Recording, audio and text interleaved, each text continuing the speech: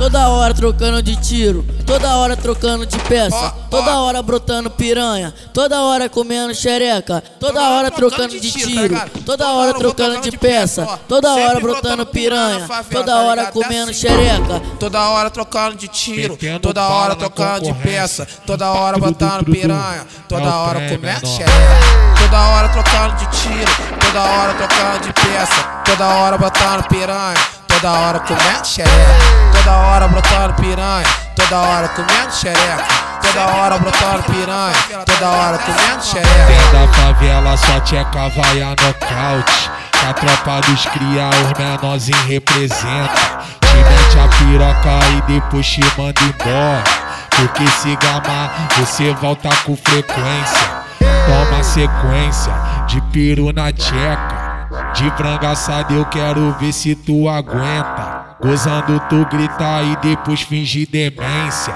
só pra me chamar de Selminho violência. Toma sequência de piru na tcheca, de franga assada eu quero ver se tu aguenta. Gozando tu grita e depois finge demência, só pra me chamar de Xandinho violência.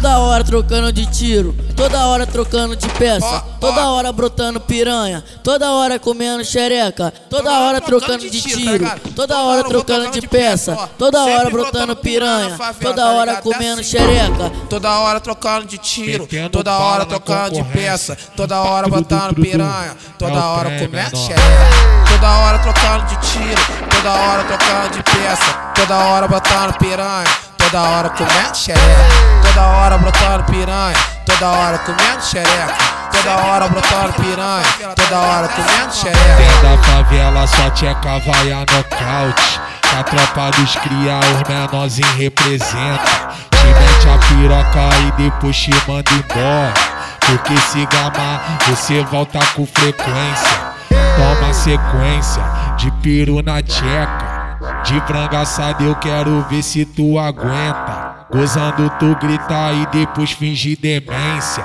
só pra me chamar de Selminho violência. Toma sequência de piru na tcheca, de franga assada eu quero ver se tu aguenta. Gozando tu grita e depois finge demência, só pra me chamar de Xandinho violência.